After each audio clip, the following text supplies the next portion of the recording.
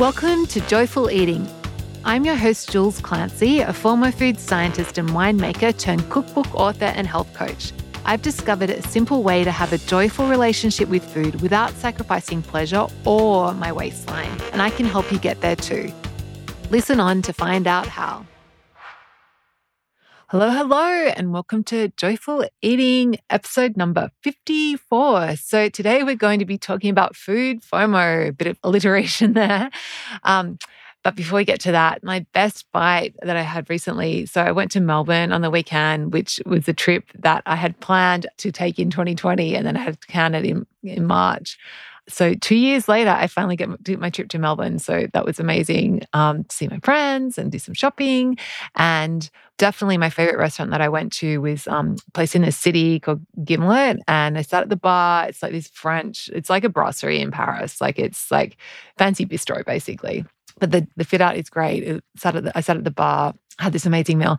And the best thing I ate there was they had these fushimi peppers. So they're like little chilies that aren't hot, and they grilled them, and then they were served with salsa verde, like green sauce, and fried curry leaves. And it was just like the peppers, like there was smoke. It was just, they were the business. I was just like, this is so good. So anyway, let's talk about plan for today. So first of all, we're going to be talking about like, what is food FOMO, and then how to overcome food FOMO, and then a bonus tip, and we'll wrap it up with the key takeaway. So what is food FOMO? FOMO, F-O-M-O, stands for fear of missing out. And it's a big thing in our culture, modern culture. I guess it always probably has been a big thing for humans. And particularly when how it actually pertains to food, and I see this a lot, is it really drives a lot of overeating but what it is, it's like this scarcity thinking around food. And it comes down to this idea that I'm not going to get enough, whether that's I'm not getting enough pleasure, I'm not going to get my fair share if you're in a competitive food environment, or I'll never have this again, like which particularly comes up with travel or, holiday special occasion food. So, Christmas only comes once a year, so I've got to eat these special cookies. Like that type of thinking is really what is at the heart of this fear of missing out. And it really is just a mindset that we have, and which is really awesome because, when you recognize that and you can see it for what it is, it means that it's actually not that hard to coach yourself and to overcome it. Why is FOMO a problem? It's because it's just like the opposite of pleasure and feeling joyful around food. It's like feeling like, I'm going to miss out. I'm not getting enough.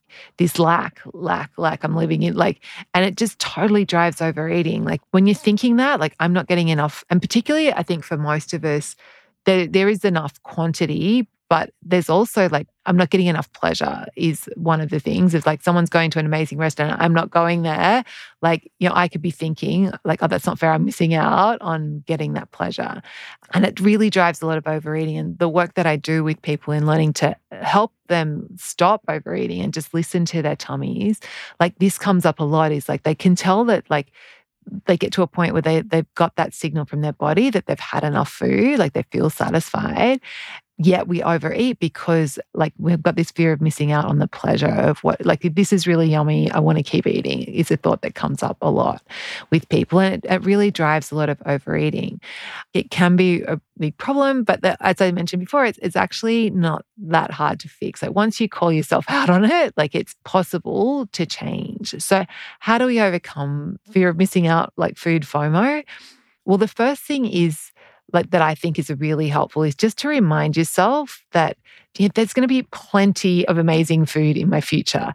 One of my clients was overeating at breakfast. She was like, she's like, I love going out to cafes for breakfast. And she was like, she kept overeating when she was going to the cafe. In her mind, it was this special thing of like cafe breakfasts are rare. But then, she actually realized that actually I usually go at least once a week. And when she started reminding herself, I'm going to have cafe breakfast again next week, and there's going to be plenty of amazing food in my future, like that helped her go, actually, you know what? Like I have had enough. I don't need to finish off this French toast. And so, just reminding yourself that there's going to be an abundance of amazing food in your future, and that you're not going to miss out. Then the other thing we want to do around overcoming FOMO is like being self-compassionate when you do feel that fear of missing out and like don't make yourself wrong for it. So what we want to do is like just remind yourself, like speak kindly to yourself when you notice that it's coming up and go like, of course you feel like you're going to miss out. Like, of course you want more. Of course you're worried that you're not going to get your fair share. Like, and just make it okay. Like, of course you're feeling this, Jules. And like, I speak kindly to myself and also just acknowledge what's going on. Like that can be a really helpful thing for like calming yourself down. So like making it okay that you're having this fear, but then also coaching yourself, reminding yourself, yeah, of course you feel like that. But remember, like we're going to be having like amazing dinner tomorrow night or whatever it is. Like there's going to be more amazing food. Or if you're traveling, you know, just like, yes, this is a regional specialty, but me overeating this now isn't going to make me enjoy it more. And in actual fact, one thing that I notice and a lot of my clients comment on as well is that once your body's had enough food, like once you are really satisfied, like physically, like you've got that physical hunger satisfied, the actual pleasure that you get from food, like the sensory pleasure is less. So that's just how our senses are designed. Like our senses are designed to really pick up on any new molecules that come into our smell or into our mouth. And so once we've been eating something for a while, your senses aren't on as a high alert for those things because it's like, oh yeah, you know, okay, we know what this is, we know it's safe, it's okay. Then our senses are scanning for the next new thing. So the more you eat of one food, there's a totally diminishing pleasure that comes from it because that's how our senses are designed to work. And if you've ever been, you know, cooking something and you've like someone's come into the house and gone, oh wow, it smells amazing, and you're like, oh what? Just these onions. Your senses are being exposed to the onions as they've been cooking, so you're not really picking up on it. But then if you go outside and water the plants or go to a different room and then come back into the kitchen, you'll be like, oh wow, the onions do smell, the house does smell amazing. Like, so it's just all about like having that freshness on our palate. So when you are eating, like coming back to the FOMO piece, reminding yourself, actually, I've had the most delicious bites. And actually that's another thing that people do that I've coached a few people on is that I had some clients that used to save the best bites to last. And so then they were like committing to finishing everything on their plate because of course they're not going to leave their best bites. But the thing is that that's not such a great strategy, A, because it's encouraging you to overeat and eat everything on your plate, but B, saving the best bites for when your taste buds are the least sensitive, like when your senses are the least able to, at the end of the meal, to appreciate them. So I've had to like coach a couple of people to like look at, okay, how can I bring these best bites earlier into the meal so then I actually enjoy them more and I'm not under this pressure to overeat. So that's another coaching mind trick to think about. Yeah, so overcoming FOMO, we want to remind ourselves that there's going to be plenty of amazing food, that there's an abundance of amazing food in our lives. The second thing is like we're going to be self-compassionate and just acknowledge, of course, you feel like you're going to miss out. Of course, you're worried about this. Of course, this fear is coming up. And then the third thing is to like work on the self-trust piece.